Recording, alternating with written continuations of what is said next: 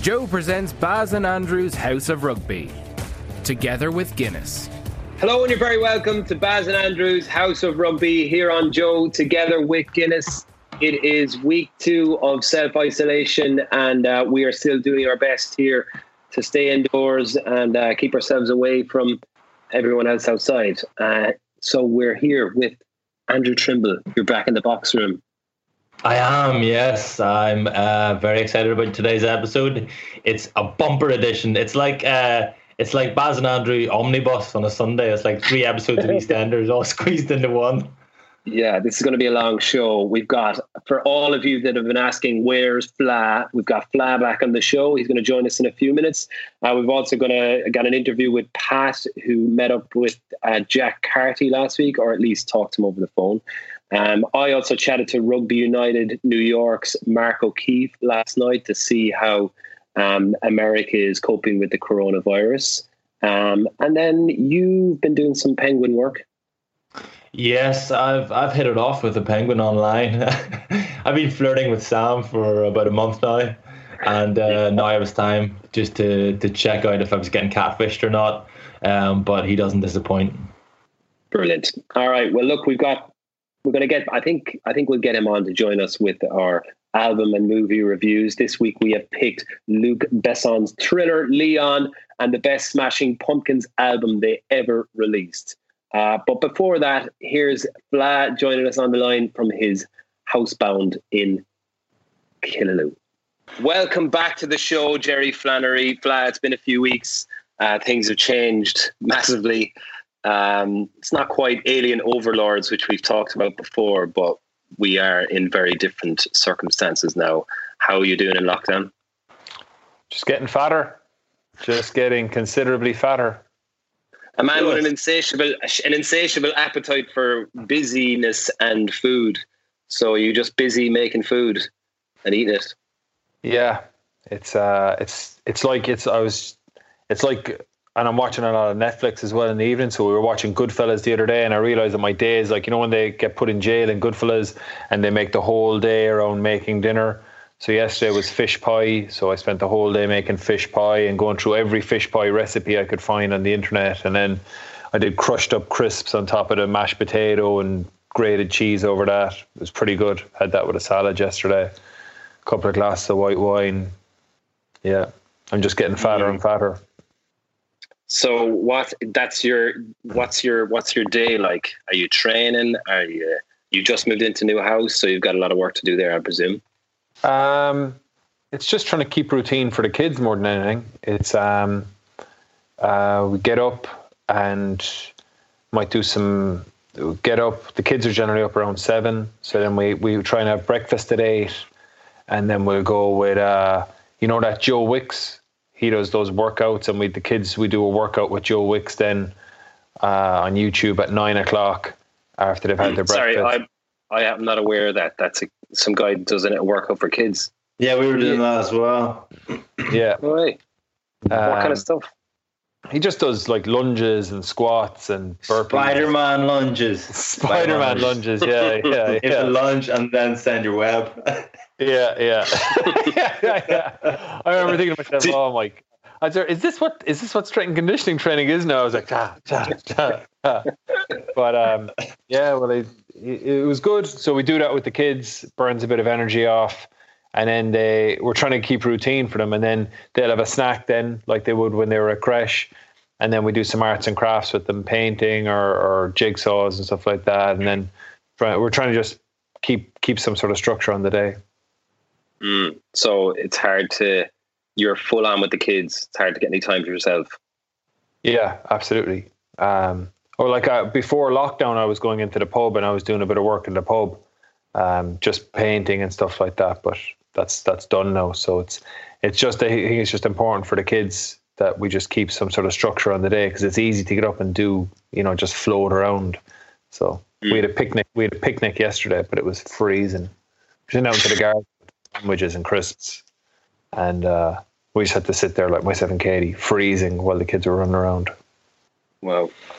Yeah, Trimby, you haven't gotten quite to full lockdown yet up there, have you? Yeah, we are. I think we are. in pretty much full lockdown. I can't see how much more lockdown it can become. You're only allowed to work if you're a key worker. You're not allowed to drive for any other reason than going to get medical supplies, going to chemist, going to the doctor, or getting food. And you're allowed to exercise once a day. Is there a radius? Is there a radius on where you can go? No, I think that's maybe the main difference between you guys. 2 kilometers down there, isn't it? Down in the 1980s, it's 2 kilometers.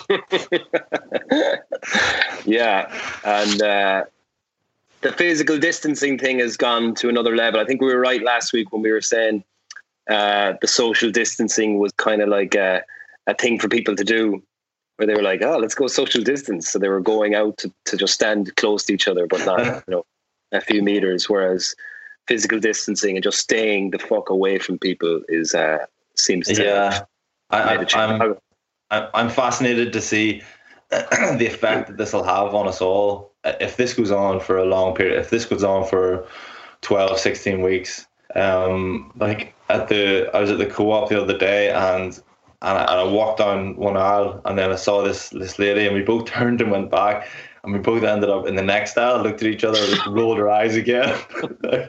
It was like we were playing Pac-Man and she was the bad guy. She was like this. I was like running from her, but trying to manipulate a course that would allow me to pick up the things that I needed. And then cherries and the cakes. What have you noticed? I've noticed that whenever you walk past people in the aisle, whenever you do have to kind of go past them, everybody wants to be polite. I think everybody's being very friendly, but their body language is saying something different. Everybody wants to kind of show some community spirit and some solidarity. But then you're also walking past each other and you're like not wanting to breathe or breathe in. Just holding your breath. Yeah. Everyone's like I was walking down the bank in UL the other day. My bank that I do the walks on, where the Hogweed journalist lives, and my mate's parents were cycling towards me, which I'd say they never cycle, but now that this is happening, they've decided to get their BMXs out and they go for cycles. So they were cycling towards me on the small path, and they waited till they were about 10 feet past me to then stop to social distance. Well, she did, but she didn't tell her husband. And then he cycled into the back of her and the two of them fell off their bikes into the bushes. And like, they were both trapped underneath each other's bikes. And then I couldn't help them because of social distancing. So I was just standing there like this, like, are you okay? And they were about 2 feet away from rolling into the river, which would have been unbelievable because the river is only a foot deep, like, so it wouldn't have been dangerous, but it would just have been the cream on the top of the cake, like, just to see the two of them drown like drowned rats. But yeah, and I was Jack, just on the topic of cycling, Jack learned to ride a bike the other day. A young fella. Oh, good man. Yeah, coronavirus has been brilliant for that development, I suppose. We're looking for silver linings to the cloud of, is that with stabilizers or what? No stabilizers. And weirdly, been trying it with him all week.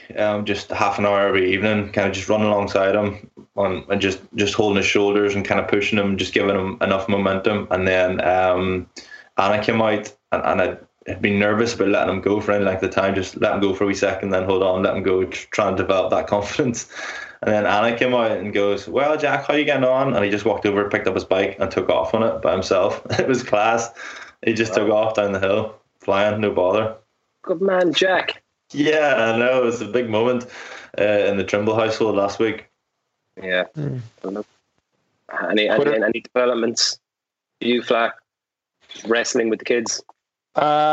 Just got a lot of energy, and Eli's been they've just been a little bit aggressive, so just trying to make sure that they're getting their energy out so that they're not taking it out on each other or me. I got a kick in the head going to bed the other day, so yeah, it's just they're the same as us. They're just getting bored and just getting, I suppose they just can't go in and make food for themselves all day, so that's somewhere I can do that. So otherwise, just get them to run around and just do loads of. We're going to have some unbelievable amount of. They're going to be like finger painting, jigsaws, puzzles, coloring in, all that stuff, man. And you think that stuff takes a long time, but it doesn't. Like I'd be like, right, I'll do these jigsaws. That'll take an hour, and like within 15 minutes, they've got the jigsaws done. And I'm like, oh God, what's next? And then, yeah, I know. We have you, Fla, have you had them on their iPads or phones, or are you trying to avoid that? Because we avoided that for the first few days, and then we realized they're long days. We need to just give them, like, they actually need a bit of chill out time. But Jack kind of gets wound up playing Angry Birds, so we always have to say to him before, Jack, it's Angry Birds, not Angry Jack. Otherwise, he just throws a tantrum at the end of every kind of 15-minute Angry Bird block. But we've had to we've brought him a few like educational games on the iPad for like spelling and numbers and stuff like that, and he's actually getting into those, which is a little bit more healthy than Angry Birds. Disney Plus is getting a good going in the house now. Massively, yeah. What have you watched in Disney Plus? What shit? We're going through so much of them. Like, what do we watch? Moana, Tangled.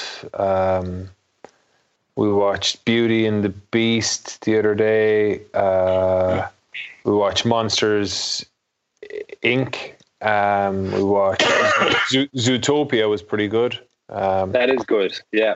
Yeah, but just trying to keep like you're saying, you're trying to spread it out, like not have them watching TV all day. So we just try and keep it. But there comes a time when you hit like maybe 3:00 when you're knackered, and you just try and give them some TV time, and then if you can get out, get some sort of fresh air, and then get them back in again. Yeah, how do you find something? We've got to find something for ourselves in this. Like, it can't be just us hanging out with the kids all day, right? You got to do something that keeps, because this could go on for 2 months, or a couple of months anyway, where it's going to be maybe not as severe a lockdown, but we've got to get some sort of proper routine. Have you any plans, or is that the way you're thinking? That's definitely the way I'm thinking. Like, I need to get a couple hours every day where I'm doing some proper work, or I'm trying to train a little bit, but it's hard to get into a routine, because until we get the kids into a routine, then I kind of struggling a little bit. I tried to do your 100 press-ups in 4 minutes, Buzz. How did you do? Got to 81. 81. How did you break it up? 25, and then 15, and then 10, and then like all the way down to like 2s and 1s at the end. Yeah, it's tough, isn't it? Yeah, I'm gonna try to do it every day. Maybe by next week or the week after, I'll have got the 100. Yeah, you'll get it after a few days. It's good stuff. I think 20s, 15s, then 10s all the way. Should be grand. Yeah, don't blow gas early. Yeah, 4 minutes training every day. So yeah. You think the 25 in the first minute was too much? Yeah, that extra 5 will blow you at the end, I think. Yeah. How about you, Fla? You do much training? Doing a bit. Just, but like I suppose running now is kind of. I went for a run this morning, but you can only run so far. So went for a run, then just doing press ups and swinging a kettlebell the odd bit. But it's not. You can't out train the amount of food I'm eating. So. But it makes me feel good anyway. And doing the Joe Wick stuff in the morning is good with the kids as well. Spider-Man lunges. Yeah. Watching any rugby? I've watched a few classic games over the last few days. I think that could be something we should do, is maybe review a classic game over one of these weeks. I watched the All Blacks the All Blacks Ireland game in Chicago, Trimby. It's a good game. Jesus, it was a good game. Played well. Well done. You were great. Thank you. Thank you. I also watched the All Blacks versus England in 1997, which was a 27-all draw in Twickenham, and like New Zealand had Lomu and Cullen and Jeff Wilson and Mertens, and England had Matt Perry full back for England. Yes, I had completely forgotten he existed, and he was brilliant. Yeah, and they would have had that little. What was it? They had a little winger as well. They had Yes. what was his name? He used to play for Sale. I can't remember his name. Yeah, I've forgotten his name as well. He was good. He was up against Lomu, and he managed him all day. Do you remember that game? Yeah, I do. Yeah. England were 23-5 up, and it's amazing because it was obviously just at the turn of professionalism. So the standards were so crap at certain parts of the game, like the defense, they were still just race, like one guy just sprinting out of the line, and it was like the no one had coached them defense. The strength and conditioning wasn't great. Lads weren't in brilliant shape. There wasn't a huge amount of organisation. Even the way they passed the ball just seems so laboured. But it was a good game, man. Was it still that era where players naively thought, like, if their hips told the defender one thing, yeah, then the defender would fall for that? That was probably just about the end of that, was it? Loads of dummies, and they were never just showing the ball. They were always a full dummy. Full-on dummy, like a windmill dummy. Ian Jones was playing second row for New Zealand and threw a few beautiful dummies like a basketball player. Austin Healy was playing on the wing for England. Had a few good dummies. Greenwood was a. Baz, did Richard Cockrell have a thing with the Kiwi hooker before the haka for that game? I think. Oh, I missed the start of it, man. I didn't see the haka. I think they might have had like some sort of Barney beforehand. Yeah, I remember the game. Such a tug. His collar came up to here, like. Yeah. Frank Bunce and Walter Little in the centre for New Zealand were phenomenal, man. Good times. I'd recommend watching stuff like that. It was really good. Where would you get that? It's on Sky Sports. I'd say you'd find it on YouTube. YouTube has loads of those kind of games. Yeah. Munster also, the Munster Supporter Club are also picking their top 15 Munster team in the professional era. Have you seen that, Flat? I voted for you, Baz. I did not. It's on Twitter. You voted for me. You pushed your numbers up nicely on Twitter. Per Mullins. It's a bit shameful. Mike Mullins. It was a little bit shameful.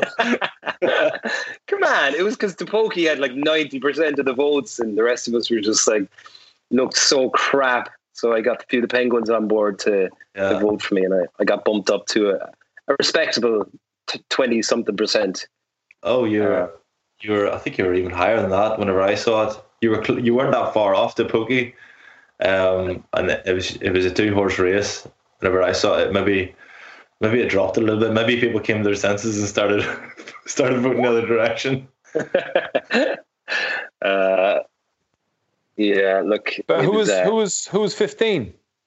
15 was Zeebs, actually. Yeah.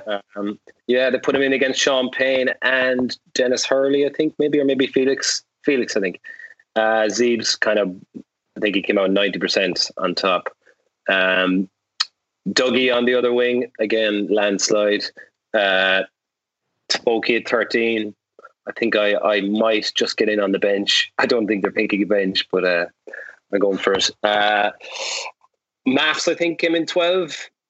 Halstead was up there. It was a neck and neck race for the two of them, but I think Maths came in as 12. Earlsey on the left wing.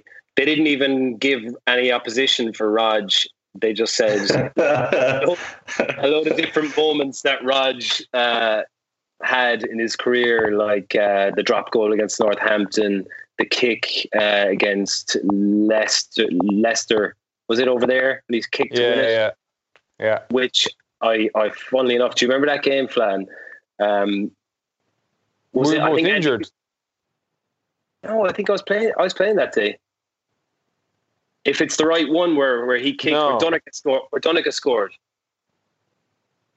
Man, Donica ran from halfway. Yeah. Yeah, I was don't playing think you were playing that game, were you?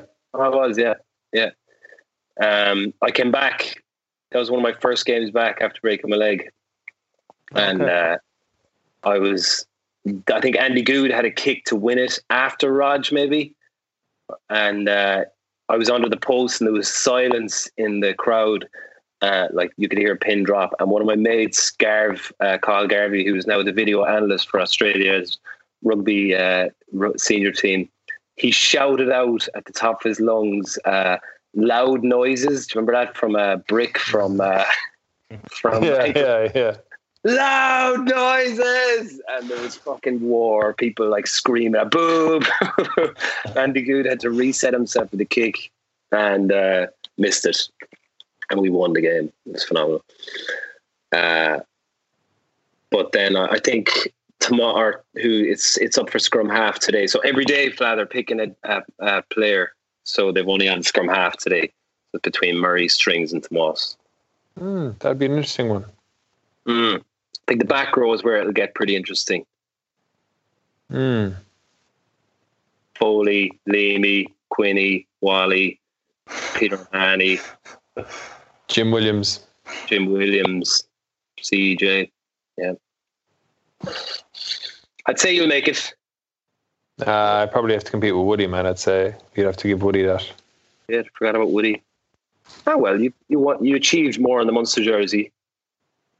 Yeah. Oh, okay. We'll give you that one. Okay, take it. Yeah. You watching any other rugby? No, I literally don't have any time at all during the day, apart from when we put the kids to bed. 8:30, we might come up. Like half the time we've been going to bed really early as well. Is anyone else doing that? Like going to bed really early? Yeah, I'm going to bed pretty early. I don't know how, Barry. I don't know how you're getting through so much stuff. You sent through into the group that you'd read that book that Cooney was talking about. Silence is the Key. Did you just read that off the back end, mentioning it on Monday? Yeah, well, I've listened to it on Audible. So I walked the kids for 2 hours. It's 7 hours long on Audible. So I got through it pretty quick. Absolutely. 7 hour walk, and the kids are like gone. Distended bellies.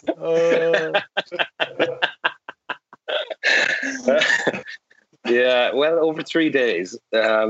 It's very good. It's bizarrely appropriate for the time we're living in, because it's called Stillness is the Key, Fla. It's Ryan Holiday. Cooney was telling us about it last week, that he's reading it.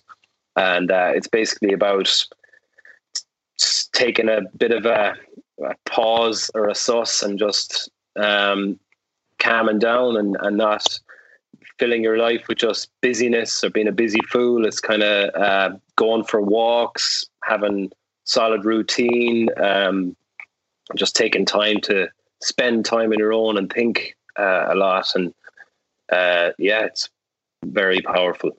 Highly recommend it. Because I think there's opportunities for us to do stuff like that now that we don't have to be anywhere or is that, there's a lot of people saying that this, obviously there's the main thing is there's a lot of people going to get sick and a lot of people are going to die, but there's some positives that might come from the fact that life is going to slow down, and we're all going to have a little bit more perspective on life. Yeah, I don't know.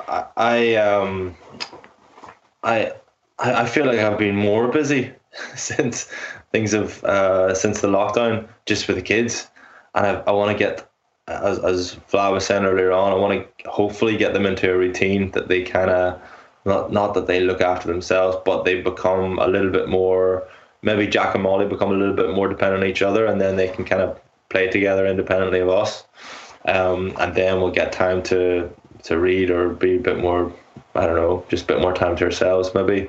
But I feel exhausted. I'm knackered all the time because the kids are so busy at the minute. Yeah, agree. I can't really relate. I can't relate to it too much in that our kids don't do anything yet. They're just lying on the floor. So it's different, I suppose.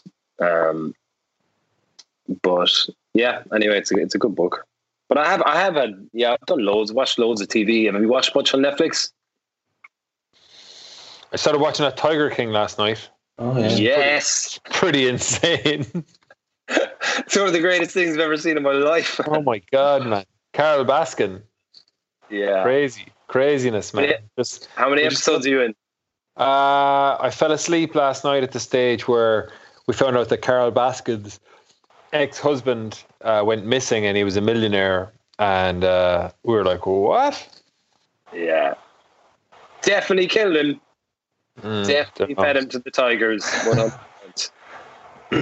Trinity, this is one of the best TV shows I've seen in ever. It's some guy I think the guy who made it, Fly, he went to interview or look into how many big cat sanctuaries there are in the States. He kind of was intrigued by how many exotic wild cats are living in people's fucking garages and stuff in the States. And or actually, he goes initially to look at some guy's snake, and then some fella comes in to buy the snake, and he goes, "Oh, I've got a snow leopard in my car." And they go out and they look at the snow leopard, and then your man just starts this documentary and starts going to these different tiger sanctuaries, and it's the craziest people on the planet. It's like the crazy part of America in a nutshell. Kind of like the way Making a Murderer unfolded in front of your eyes. Like, this guy must have been what he's making. I mean, it's over about 8 or 9 years he makes it. The main guy's name is, what's his name again? Joe Exotic. Joe Exotic. He's got this blonde mullet and loads of piercings, and yeah, he's got two husbands. Yeah, two husbands. Joe Exotic seems like he would be a contemporary of Tico Loco. Loco Tito. Loco Tico, sorry.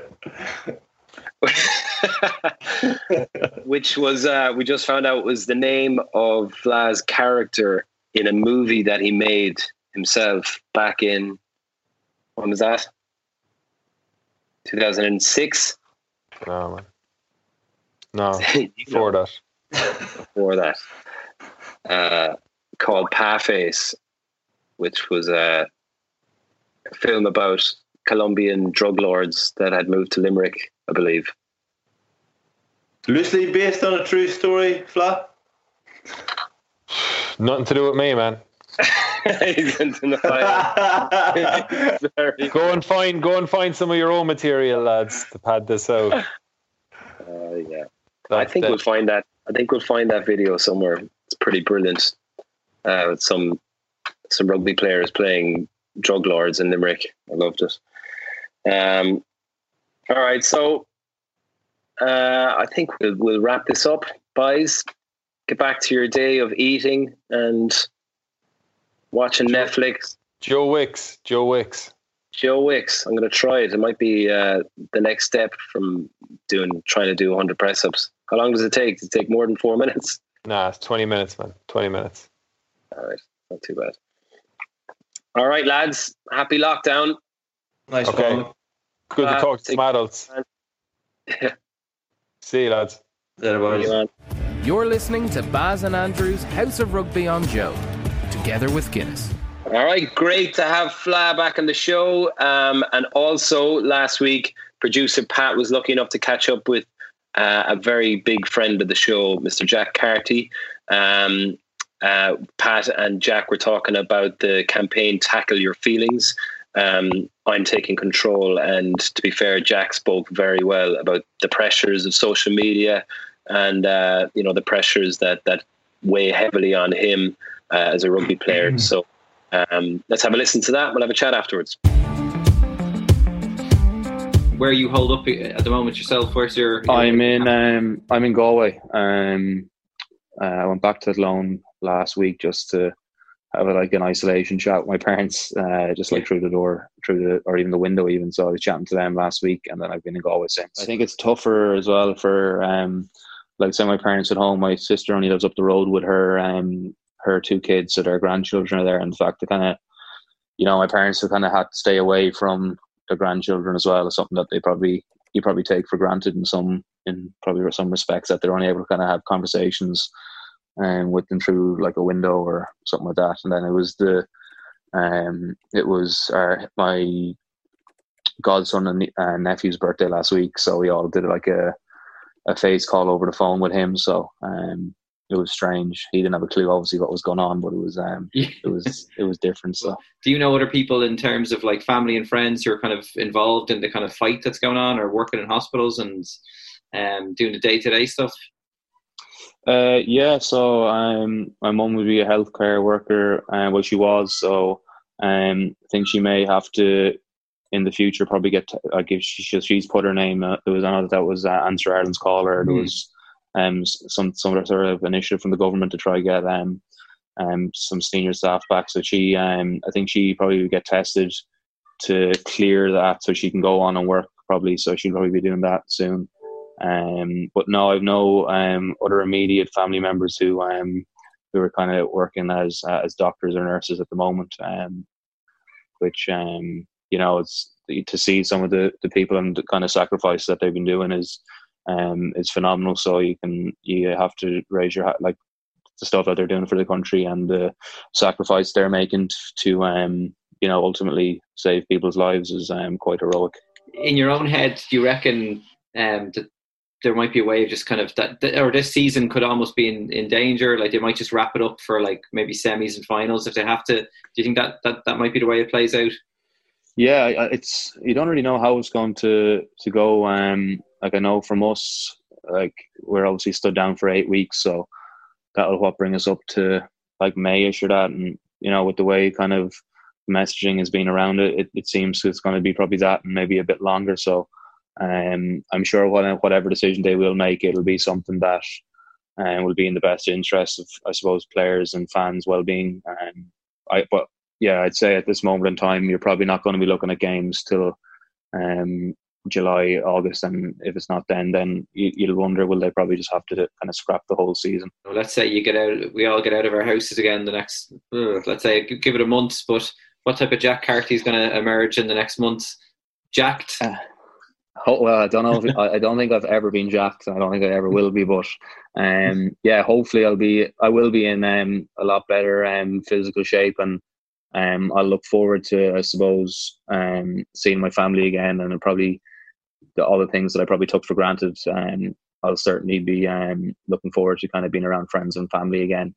I suppose just getting out and the simple things, having coffee, and as I said, seeing family and seeing my nephew and niece again. So earlier on in my career, first thing I would have done probably after majority games would have been looking on Twitter and trying to, I suppose, seek validation online for how my performance was. And I probably didn't seek it internally from coaches and from players. I did the exact opposite of what people probably say to do, and I was on Twitter straight away, searching my name. And that was all well and good when I played well, but I suppose at an earlier part of my career, I would have spoken to you about it numerous times before. That consistency that I probably had last year wasn't there. So one week I'd be top of the world, and then the next week, if I played poorly, that would like regurgitate through my whole week, and reverberate through my whole week, and my whole Monday, Tuesday, Wednesday would have been, I would have been down the dumps because of what people said about me online. And then I suppose the instance that was shared in the video was just, it was one particular individual that probably shared a series of stuff over Facebook for a period of time. And, I obviously came across it, and it was probably an unhealthy thing that I was doing at the time, but I was screenshotting them, and I kind of had a folder on my phone. And at times I probably used that as, I thought I was using it as motivation, but probably the impact that was having on me as a person probably wasn't healthy, and probably led me to, in some respects, getting down on myself. So I had that for a period of time, and I remember at a function, which in the video it shows that I bumped into this person, and they said, "Oh, hi, Jack," and I knew this person's name, so I said hi to that person, and I said, I kind of like always envisaged what I'd say to the person when I met them, and then when I met them, I was like, didn't really know what to say, so I was like, said, what did I say? I said, you haven't really wrote anything about me this year, or you're not writing anything about me this year. And he was like, that's because you're playing well. And then that was it. And he came across as such a nice person, and everything that I built up in my head about what this person was like, was, if I could go back and kind of use the tools that I use now in terms of, when I was feeling down, to speak to friends, speak to family, use the Tackle Your Feelings app, and then to not be going kind of searching for validation online and looking for what people thought of me, kind of just what my close circle thought of me, what my teammates, what my coach thought of my performance, and ultimately detaching whatever emotion that I had, whether I played a phenomenal game and got man of the match, or where I played a poor game and was subbed after 60 minutes. I tried to just go about the same way after the game, and how I lead into the following week as I would, whether it was good or bad. You're listening to Baz and Andrew's House of Rugby on Joe, together with Guinness. All right, good stuff, Jack, and thank you, producer Pat. Trimby, do you ever feel any effects of social media? I think we might have talked about this before briefly, but it's becoming ever more prevalent, where people are getting a little bit lippy online, and it can get quite personal. Did you ever experience anything like that? Yeah, it's a big thing at the minute, isn't it? Obviously, with everything that happened with Caroline Flack outside of rugby, and then inside of rugby, obviously, pundits and supporters, everybody out there has an opinion now with social media. So it's kind of frightening how quickly that can have a big impact on someone's life. I think that's a good example. Someone like Jack, who's like the nicest fella you'd ever meet, and just loves playing ball, and such a positive, happy guy. He doesn't, like, when we came on the show with us last year, I just found him just such a nice, normal guy who loved sport and wanted to get on with it and just play and enjoy himself. And like, I feel sorry for him that having to go through that, but it'll make him stronger, you'd imagine, wouldn't it? And I think his approach, I find that interesting. I think he said, maybe Pat will correct me if I'm wrong here, but I think he said he took screen grabs and then just saved them in a folder. Is that right? Because that seems unhealthy, and for probably most people that is unhealthy. I know Raj, I don't think he didn't do that, obviously, but I know he was always aware of who was saying what about him and who he wanted to prove wrong, and he used that as ammunition. So it's not always negative. I think overwhelmingly the majority of the time it will be negative, but there are some people like Raj. Another one is Tom Court. I remember Tom Court used to get massively motivated. Just remember one time whenever he wasn't getting picked for Ireland, and then we were playing away to Dragons, and Tom was so fired up. He went over. He scored the worst try of all time. And then because he was so psyched up, he went like a shh to the crowd. but what he didn't realize so was out of character. But what he didn't realize was that was the disabled section. He was just like shushing all the disabled people in the crowd. Wow, amazing. But he was really annoyed because Kidney wasn't picking him at the time, not because disabled people in Newport were giving him a hard time.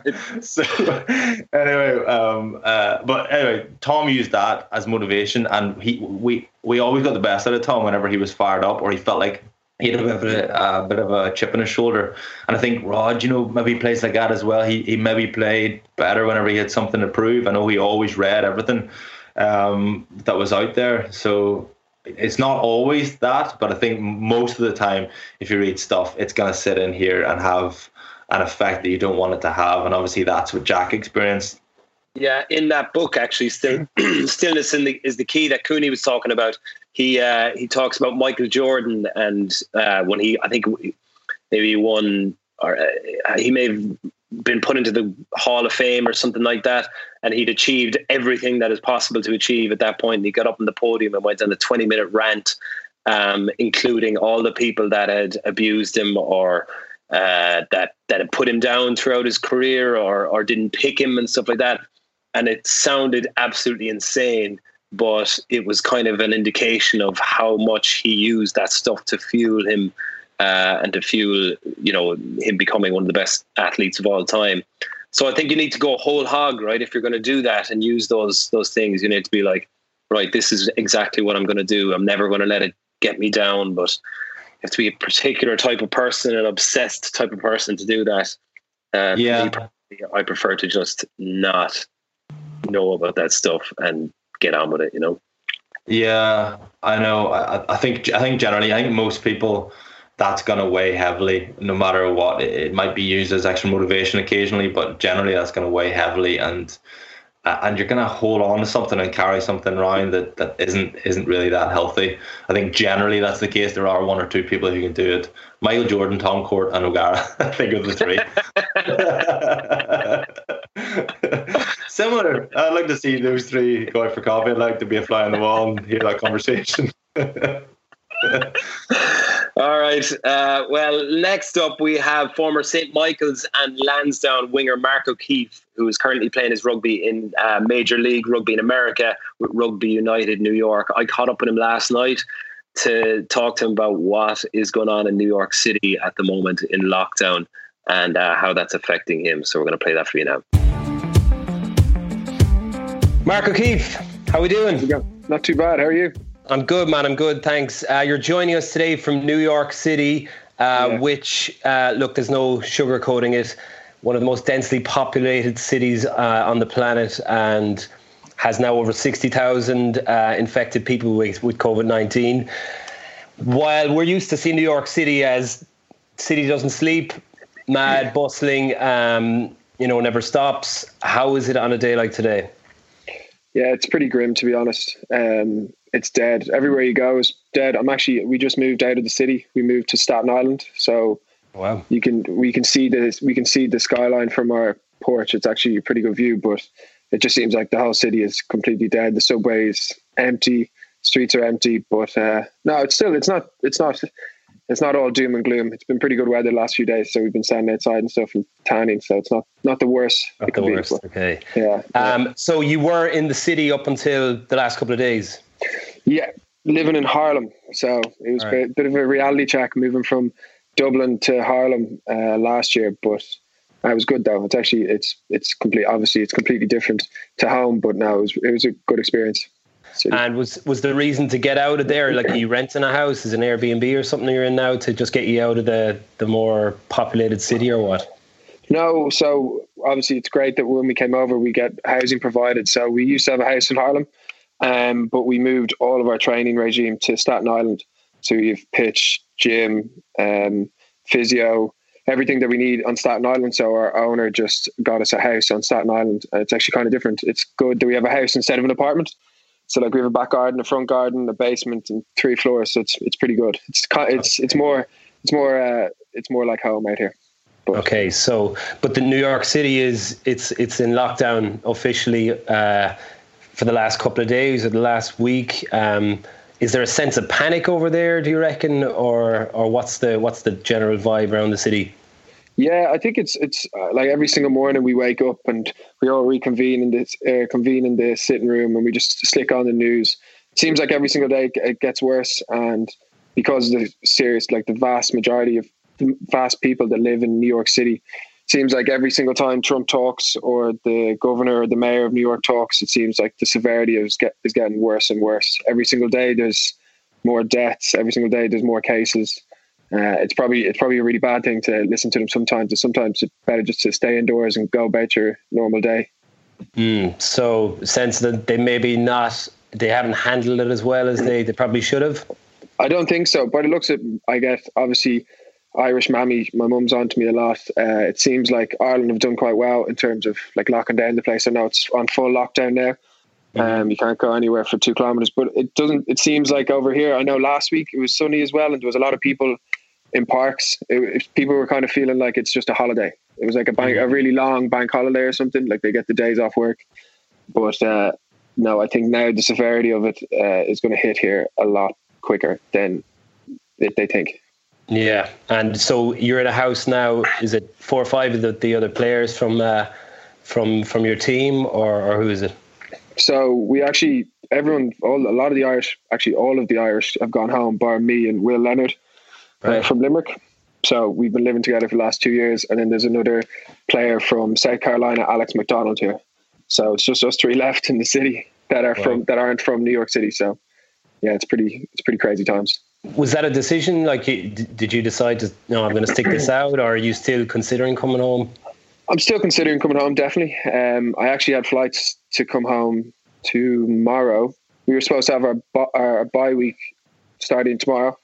So I was actually going to go home and surprise my mum, but they got cancelled. I was actually flying from New York to Paris to Dublin with Air France, but they've cancelled all those flights, so I'm not coming that one. Okay, so you'd sit it out for a while yet? Yeah, sit it out for a bit. I mean, I'm just sitting and I'd be doing the exact same I'd be doing at home here. So it's not too bad. I've good company. We're just doing home workouts, eating food, watching movies, typical of what you'd be doing at home. So, and it's just kind of nice to be, away sometimes, but now I'm kind of getting to the realization that I might have to hit the road soon. Really? So, but correct me if I'm wrong, I think New York have looked after you in terms of contracts. You'll be safe for next year and that kind of stuff. Yeah, it's great. To be honest, I have a good few friends that are playing in Europe and stuff, and it's a bit of panic over there. Whereas I think because this league it's growing, it's not there yet, but I think it's safe. Like all of our contracts were safe this year, which is great. It made life a lot easier. And they obviously didn't. We were obviously given housing and stuff, so we're allowed to stay here. Like they're not kicking us out, obviously. But it was just kind of a shock to the whole coronavirus was a shock to our league just because it was so new. But they can guarantee that it's back next year, according to my owner. So hopefully we can keep going with it. Okay, so yeah, take us back. You're apart from all this happening, you must be loving it, living in New York City, professional rugby player. Yeah. It's a pretty dream situation to be in at your age, I presume. Yeah, no, it was like when it all first started, I was just finished. I finished a degree and finished a master's, and I had the opportunity to do I was going to do a grad visa. So a lot of my friends would have done a grad visa to New York City. And our old general manager, James English, who actually used to teach in Blackrock, was the general manager of Rooney and just got on to me. And I had the opportunity to come here. Like, to play professional rugby in the biggest city in the world was just too big to turn down. So it was great. It was an easy but tough decision. It wasn't so clear cut in my mind. I had a lot of stuff at home as well. So but it was definitely a very good decision just for anyone of a young age like myself playing AIL rugby. I was playing with Lansdowne and we just won the AIL, and I was just it was a no-brainer to move to New York in general, and then the fact that I could play professional rugby, housing, just looked after, it was just amazing. So yeah, and you'd played Leinster 19s, right, and then Connacht 20s, as you said, very successful Lansdowne AIL team. Yeah.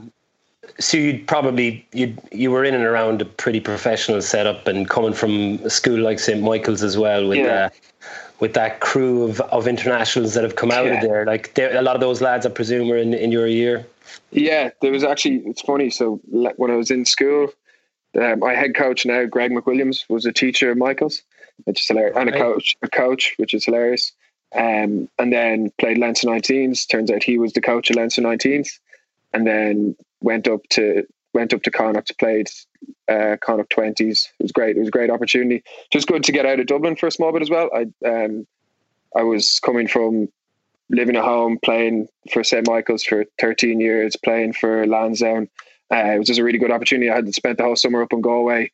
It was as professional as you get because I was living in a place with rugby players, eating with a place where rugby players, training with a place where rugby players, doing everything together. So it was a good opportunity to play like a professional at the age of 19. So it was good. And then getting to New York, then are you full-time professional rugby player? Have you gotten involved in anything outside of it? Yeah, so it's pretty basically full-time. There is people with my visa, we're not allowed work, so it's a P1 visa.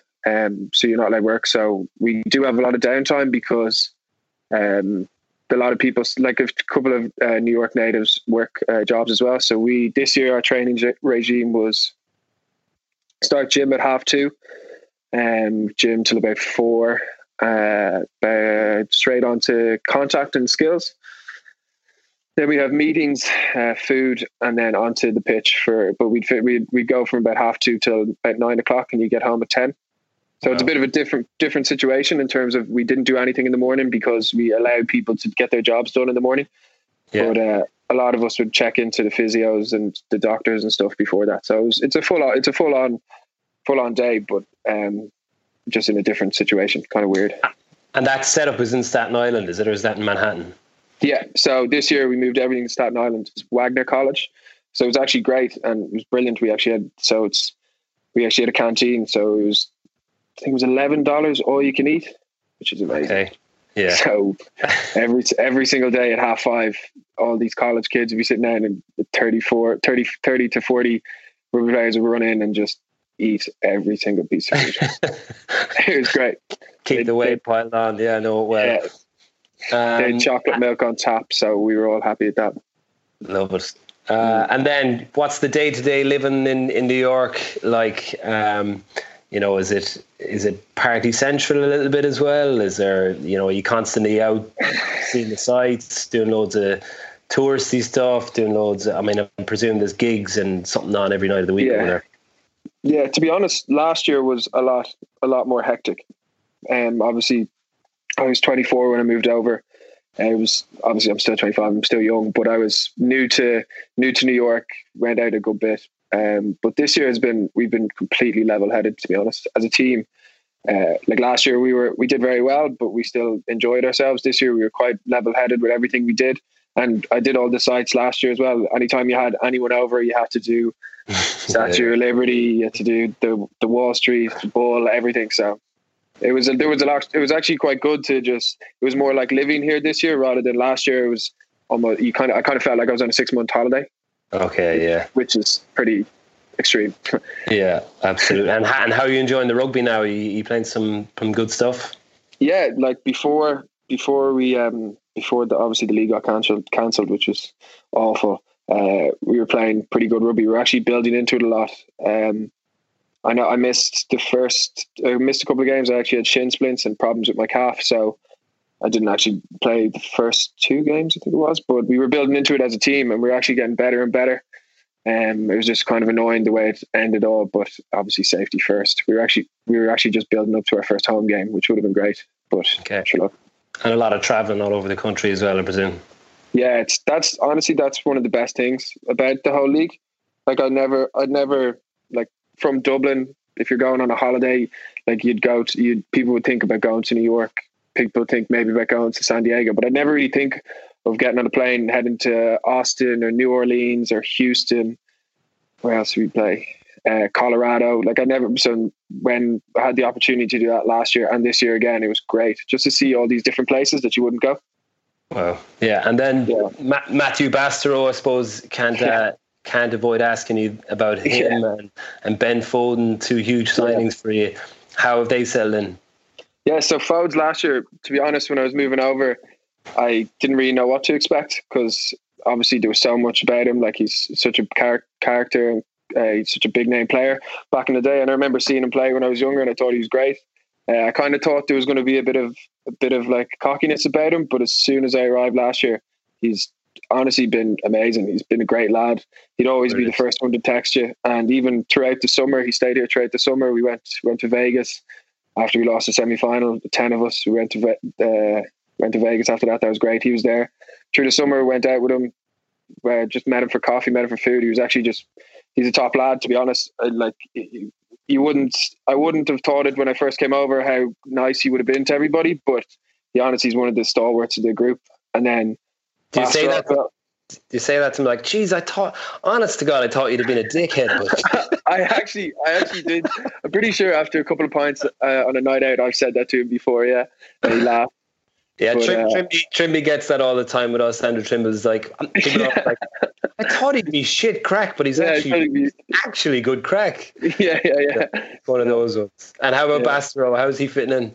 So again, when I came over, I thought similar buzz. Obviously, it's quite hard with him because English isn't his first language. So the first few training sessions were quite tough. And again, I think, no disrespect to Fodes, but Bastareaud is still Matthew Bastareaud. Fodes was coming towards the end of his career. Bastareaud, I'm pretty sure is going back to Lyon now for 2 years, or Toulon, one or the other, for 2 more seasons.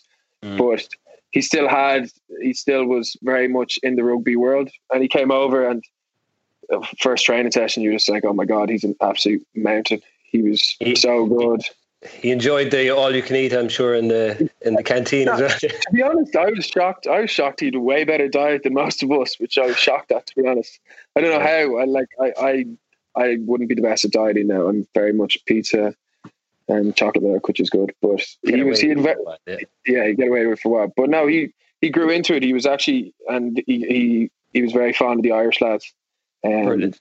Yeah, so we got along very well with each other. Okay, so is there any indication as to, if things will slow down when you might get back to training properly, or is it just sit and wait? It's kind of sit and wait at the moment. I know the whole league is finished, so there's no rush to get back to training. We've been given home workouts and fitness plans to do as much as we possibly can, and I'm surprised we're actually adhering to it. We're doing a lot here. Me and Will and Alex are doing a lot in the house, but how are you in isolation? Are you happy enough to be kind of chilling out and doing your own thing, or are you a guy who's full of energy and needs to be busy? Yeah, I kind of need to be busy, to be honest. I'm kind of losing my head. Right. Yeah. It's kind of the polar opposite. It's funny because Will Leonard. He's literally sits on the couch and he's like, "This is me done for the day. I'm happy as Larry." Once he gets his home workout in and there's food provided, he's happy out. So. And then I'm just running around the house. I don't know what to do with myself, but that's grand. It's kind of nice to get a little bit of a break, but I probably need to do something quite soon. Yeah, do something. Any recommendations for us in terms of Netflix or films or anything? Just finished The Outsider. Unbelievable. I've seen it. Very good. Right? Crazy, to be honest. Yeah, I watched that last week. Yeah, I've kind of done everything, man. So we're desperately trying to get some insight, or we're even potentially we review things on this show now. If you listen in when this goes up, we kind of take a different show to review. That's how little we have to talk about. But it's tough at this stages. But watch The Outsider was good, and then I'm going to start rewatch The Wire. The Wire is class. So good, man. Yeah, I like your heads out. There's also one called Tiger King, which is an American show. Watch that. About to start that. Yeah, apparently it's all the new rave. Yeah, that's what I imagine when you're living in America. That's what you're up to. Yeah, get a job in a big cat sanctuary, man. If it all crumbles down with the rugby. Well, look, we'll leave you back to it, man.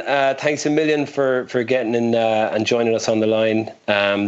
Best of luck in isolation. Look after yourself, and if you come home, give us a shout. Yeah, perfect. Thanks very much. All right. Cheers, Mark. Cheers, bye.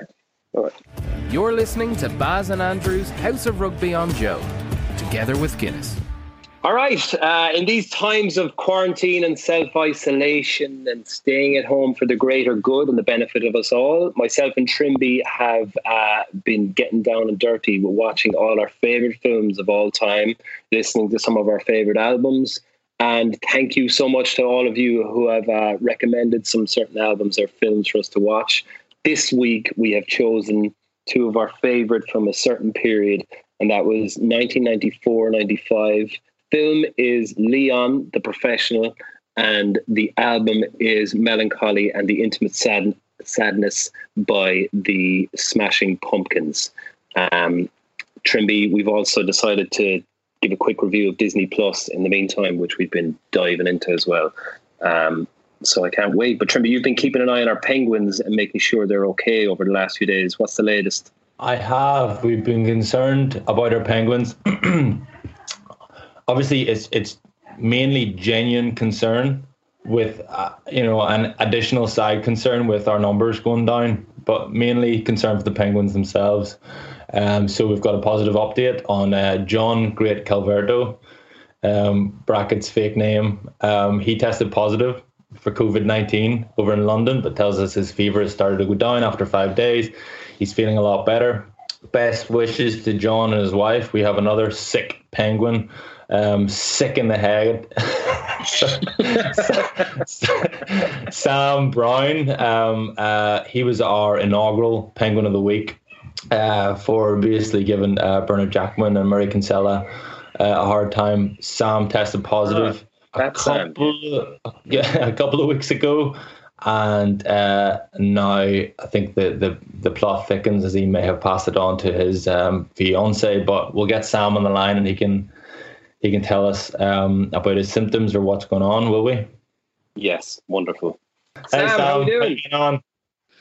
I'm very well, thanks, lads. Much better.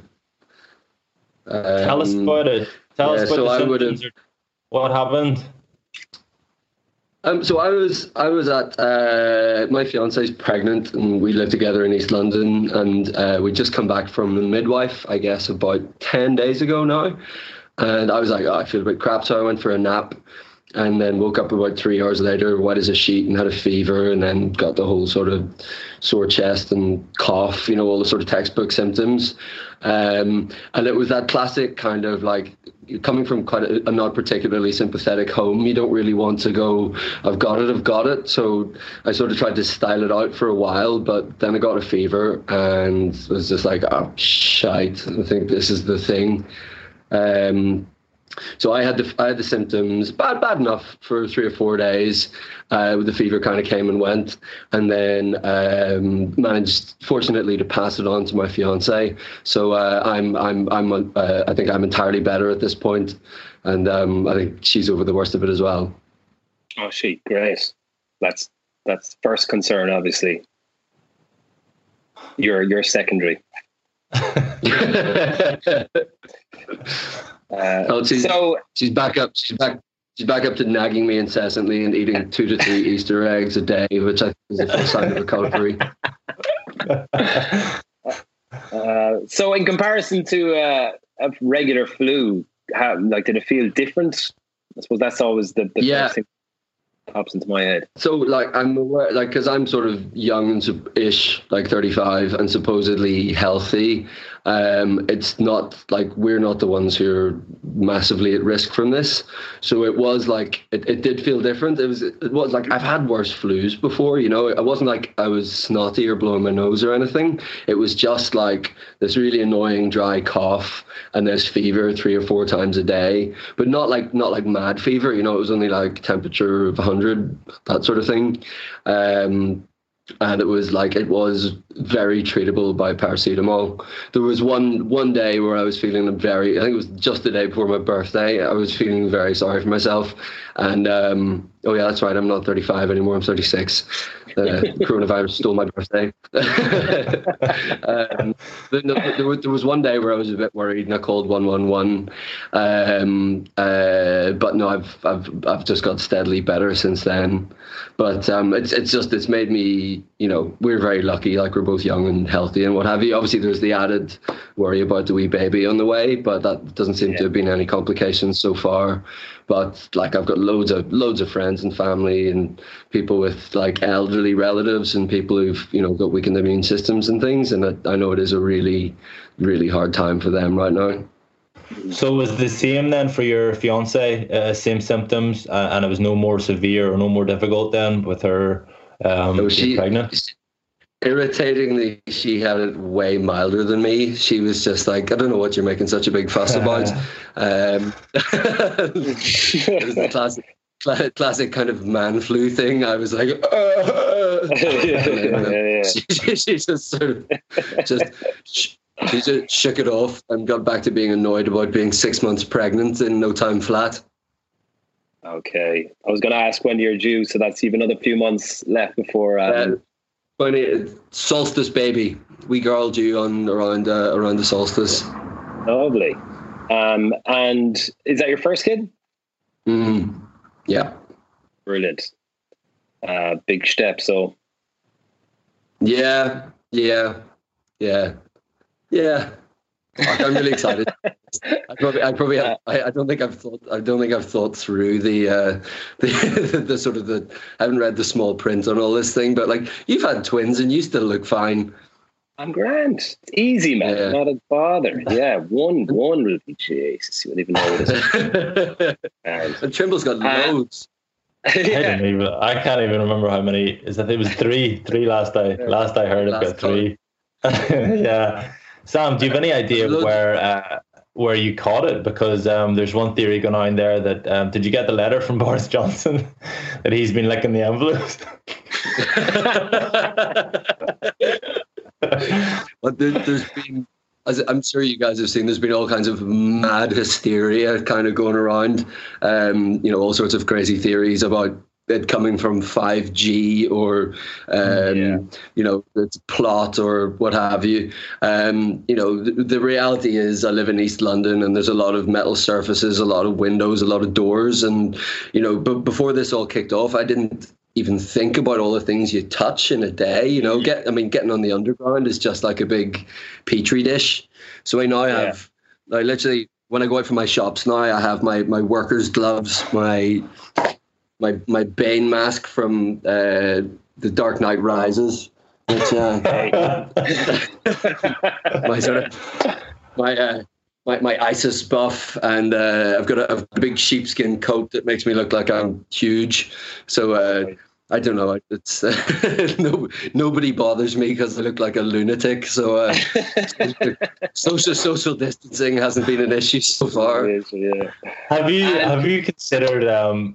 So has your behavior changed since you've got it? Because obviously you're inclined to think you're probably immune now. So is it, can you get away with more now? Well, I've got a few of my really good mates are doctors, and I sort of check in with them, and they're the guys who are having a really, really shit time at the minute, working nights, and they're bringing thousands of people out of retirement, and, they're having to set up, whole big wards of palliative care and things. And so I chat to them as much as I can, and I'm really kind of trying to be mindful and trying not to get complacent because to the best of my knowledge, I've had it. To the best of our knowledge, that means I should be immune. But because it's a new virus, nobody knows. It hasn't been studied yet. We don't know if it lies dormant. So it's, I think, better safe than sorry is the only way to go. And the idea of kind of getting a bit cowboy about it and then infecting somebody else, I think is that's terrifying. So I'm hunkered down for the long haul. The aim's to finish Netflix. Complete it. So with doctor friends, then you're obviously, you have more of an appreciation of kind of what guys in the front line are going through. Did you do the clap outside your door at 8 p.m. last Thursday? Barry, I don't know if you guys do this down south. I think it might be a UK thing. You did? No, we did. Yeah. It was. Did you do some? I did do the clap, and I felt it was lovely, and I had goose pimples. I felt great, and then I saw a tweet the next day from someone in Germany that said, "In Germany, we appreciate our health service by paying them properly," and that sort of put it in perspective.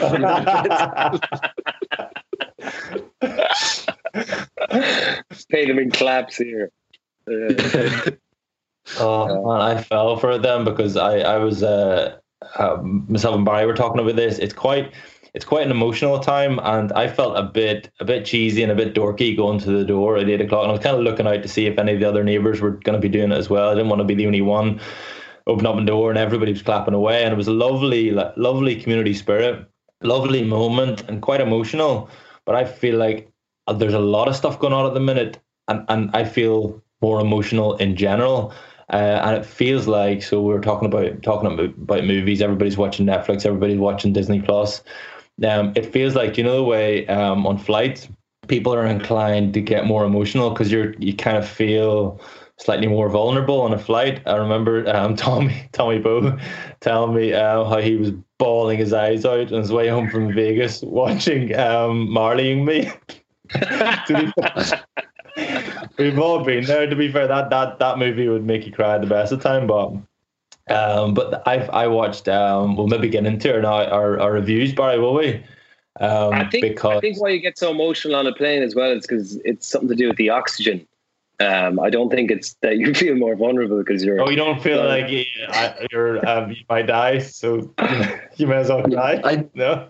I think you get a little bit high. I think in my case also it's usually because on long haul flights I'm fairly smashed, which I think makes you more inclined to get emotional. I was flying to West Africa once for a job, and I was sitting next to this like huge Ghanaian lady, and I made the terrible mistake of putting the movie Up on, the Pixar one. And I was just inconsolable for the whole start to finish. And by the end, she was just cuddling me and going, "It's all right. Are you okay?" Yeah. I've had a few of those, man. It's I watched Les Mis on the last flight I was on, and I was bawling, crying as well. So it happens. But did you get a chance to watch Leon over the few days, lads? Yeah. Go on, Sam. Give it your thoughts. I watched the director's cut version, the French one, which is like longer, and it's apparently it's a little bit more intergenerationally challenging, put it that way, but It's brilliant. It's absolutely brilliant. Do you know why that is? Is because the director, Luc Bichon, right? His wife is the girl who's at the start of it. Do you know the girl who's the I think she's a prostitute in the first opening scene with the fat guy. That's his wife in real life, right? And they met when she was 12 and he was 29. They were family friends, but at 15 she declared that she loved him, and then they obviously didn't get together for years, and then they got together when she was an adult, and that's where he got the idea. Isn't that fucking mental? So it was the least favorite bit of the movie, just the general kind of dressing up and that relationship. There was about half an hour in the middle of the movie where Gary Oldman was nowhere to be seen, and it was crap. And you realise how reliant, like the first half an hour, maybe 20 minutes, half an hour, and then the last 20 minutes were incredible because Gary Oldman was in every scene and he was unbelievable. And then you realise how reliant the whole movie was on him, and whenever he's missing, it's crap and boring. So true fact from my friend Tom, which I found out this morning, because we did like a sort of little mini viewing party in London, and we're sort of texting each other the whole way through. Apparently Gary Oldman ad-libbed, the whole "do you like Beethoven" thing, the bit where he comes through the curtain, all that stuff. Apparently he ad-libbed that whole thing. Wow. And like it was proper Yeah, when he does the crack of the neck thing in the bathroom as well, when he creeps up on her and he pops a pill and he does this crack of the neck thing, and he's a bit over the top at times, but I'm like, I don't care, because it's an action film, but it's artistic, right? So you're like, yeah, go for it. Yeah, he's earned the right to be over the top. Same as in True Romance, he can do whatever he likes, frankly, as long as he's an arch villain. Yeah. He appeared in our last two films. There's obviously a connection there. But yeah, I agree with Trimby. I first started watching, I actually turned it off at the part where they were dressing up and stuff. And but when I got stuck back into it, yeah, it's a phenomenal film, to be fair. He was ahead of his time as well. I think he had those kind of John Lennon. Well, obviously that's after his time. He had the John Lennon glasses, and he kind of had the loose jeans, like short jeans, and he was showing his white socks. It's kind of a bit of a 20 hipster vibe. It's a trend now. Yeah, it's like the murder capital, and those lads are dressing like that. I'm thinking this is going to be my new grocery shopping outfit moving forward. I'm bored as day. So little hat, John Lennon glasses, and then loads of grenades under my trench coat.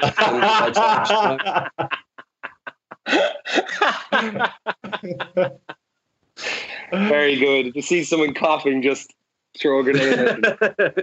Yeah. Hopefully we won't get to that. What about Smashing Pumpkins? Are you a fan? No. Trimby, you take this one. This is your. I'm a big fan. I certainly was when I was a youngster. I was a big fan of the Smashing Pumpkins. Melancholy and the Infinite Sadness was just such a strange move for a band that had a little bit of momentum, and then they just kind of rolled the dice with a double album. I read a little bit on how the album was recorded, and it sounds like everybody else in the band hated Billy Corgan, basically, because he kind of ruled the roost, and he recorded all the bass parts and all the guitar parts and everything for Siamese Dream, I think. And then Darcy Retsky and James Iha, they wanted kind of a little bit more to do, I suppose, to contribute a little bit more to the double album. It was inspired by the Beatles, the White Album, which is a tough act to follow, to be fair. And then their recording process, there was just this factory, and they had like 2 different studios running alongside each other, apparently. So they churned out like 58 songs, I think. Only 28 made it into Melancholy, and then the other 30. 28. Yeah, 28 songs. And he produced it himself, right? He did. He co-produced it. Flood. They moved away from Butch Vig. Who else did Butch Vig do any other? I think there was a couple other big ones anyway.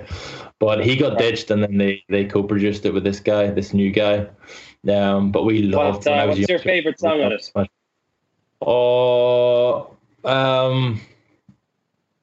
I'd say probably Tonight. It's the big one, or maybe Zero. Bullets with Butterfly Wings. I listened back, and it wouldn't be one that I would regularly listen to. Like, I was into Nirvana, I was into Soundgarden and Sonic Youth and all that crowd. I was into Smashing Pumpkins, but when I listen back to it, I just got all these flooding memories of songs. And Muzzle, I think, is my favorite song on it. Mm-hmm. Absolute thing.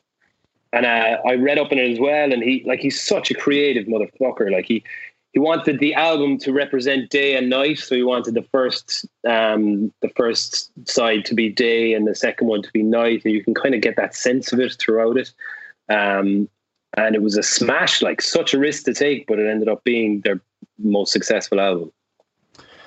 Yeah, it sounds like it kind of paid off, didn't it? But yeah, I'm interested in the dynamics of the whole thing, because he was obviously, as you say, so talented, but he was obviously pretty pretentious. Even the name of the album, Twilight to Starlight, Dawn to Dusk, for the disc 1, disc 2, he was obviously pretty pretentious and kind of thought he was a bit of a smart arse. And I just imagine the rest of the band were like, this guy's a dick.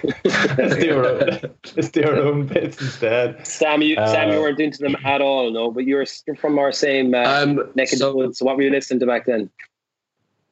So I whatever part, I'm from a really musical family, like pianos and all those instruments and things, and I don't know if I was dropped as a baby or what happened, but it's just that part of my brain is just entirely missing. We did like a little online pub quiz the other day, a couple of days ago, with some friends, and I had an unassailable lead. Like, I was absolutely coasting, like Usain Bolt coasting in the lead, and then the music came, and I just fucked it. And I came second, and my fiance made me sleep in the spare room because she said she wouldn't date losers. So, she didn't make you sleep in the spare room when you had the virus, but you lost the quiz that she made you sleep. I love it. She's got principles. We want to finish on, because we've watched so much Disney Plus, I want to recommend to people that if they're at home, you can get Disney Plus free for a week and try it. It's incredible. I've watched kind of full season of The Simpsons over the weekend. But me and Trimby were talking about, Sam, I don't know if you've seen many of the reimagined Disney films, aka The Lion King, Aladdin, Beauty and the Beast, The Jungle Book. Have you seen many of them? Bits of, like, I was sort of very in love with the original. Like, I loved The Lion King. Gaston from Beauty and the Beast is my favorite character I think in cinema, arguably.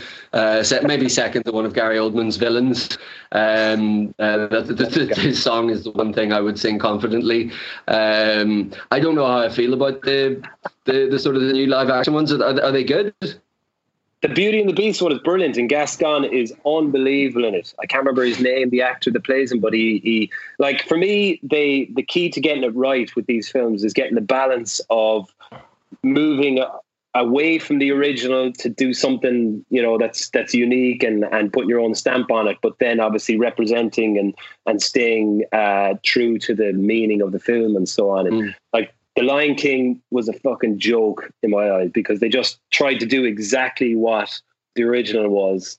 And just put the same similar style characters in there and tried to make the same film, not changing it a bit. Like every single scene is the same, and it's just crap. Whereas the Beauty and the Beast, because there's animation and there's people and there's really good actors in it, I think they've got it nailed, and you can sense that everyone believed in that one. Aladdin, a little bit similar. The Jungle Book, then, Trimby, have you seen that? I just watched it last night and this morning. Loved it. Yeah, it's brilliant. Yeah, and they nailed it. Yeah, it was great. Although the first 10 or 15 minutes, I felt like I was watching Homeward Bound. Do you remember that? Yeah. Where the dogs are chewing to make it look like they're talking. Yeah. So I felt like that. It took me a little while to get used to it. After 15 minutes, it I got lost in the scene whenever the Shere Khan comes down to the waterhole under the treaty and kind of gets all threatening and all. Then I got into it then. But The Lion King, so I haven't seen the remake of The Lion King based on your recommendation not to watch it. So I haven't seen that, but I sat down with Jack and Molly to watch the original Lion King, and they were glued to it. So they've watched the original Jungle Book, the Little Mermaid, and The Lion King this week, all the originals, and they were glued to The Lion King, especially Jack. He was transfixed, like you couldn't get his attention when he was watching it. It was amazing to see. And then we had a moment. So Sam, my two youngest, Katie, the newborn, well, 8 months, and then Molly's 3. Molly torments Katie, like tortures her. After watching The Lion King, right? So Katie's starting to she's on her knees, she's kind of like climbing up on things a little bit. There was a moment, it was a reenactment of Scar and Mufasa, and Katie's climbed up, she's on the sofa like this, and then Molly has this moment where she's like, I could fuck you off into the wilderness here.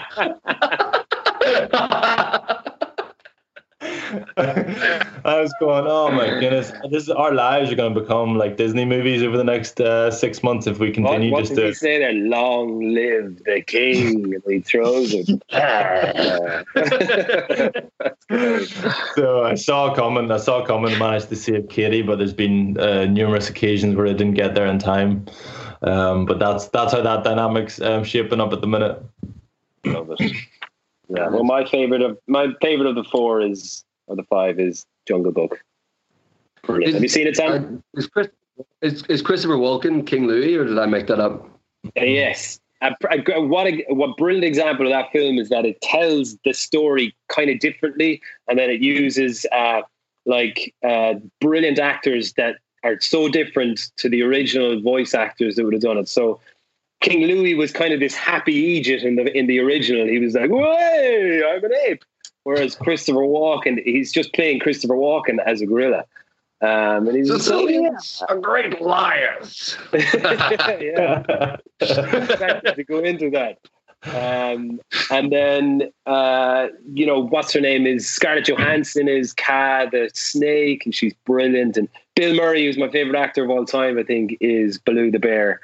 And he's just himself, and he nails it. So if anyone hasn't seen it, get out there and watch it. It's brilliant. Sam, I think you're going to be our penguin of the week again, man. Right. As we've got time in our hands, can I actually have the penguin now, Trimble? Maybe disinfected? We don't know where the penguin is, Sam. We haven't a clue. You have to make your own penguin. You've time in your hands. Come on. Yeah. We should all do that. I was so proud when that was announced, and I told my fiance, and she thinks rugby's stupid, and she's no idea who any of you are. And so it took a lot of sort of context and explanation to get to the punchline that I was really excited about. And then she was just like, "You're an idiot," but it still meant a lot. Well, it means a lot to us too, and we just want to say thanks a million for coming on and joining us, man. You've been brilliant. Thanks. Please keep it. A few things keeping me sane at the moment. We will.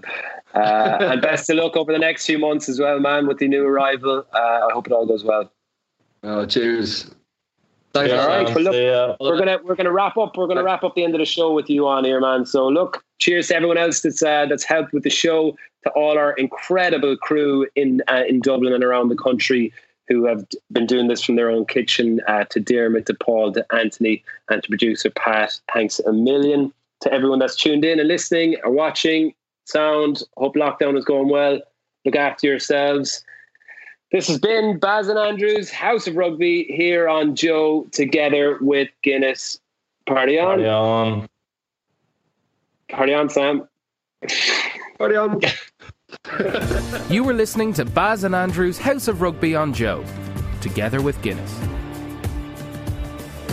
Drink responsibly. Visit drinkaware.ie for the facts.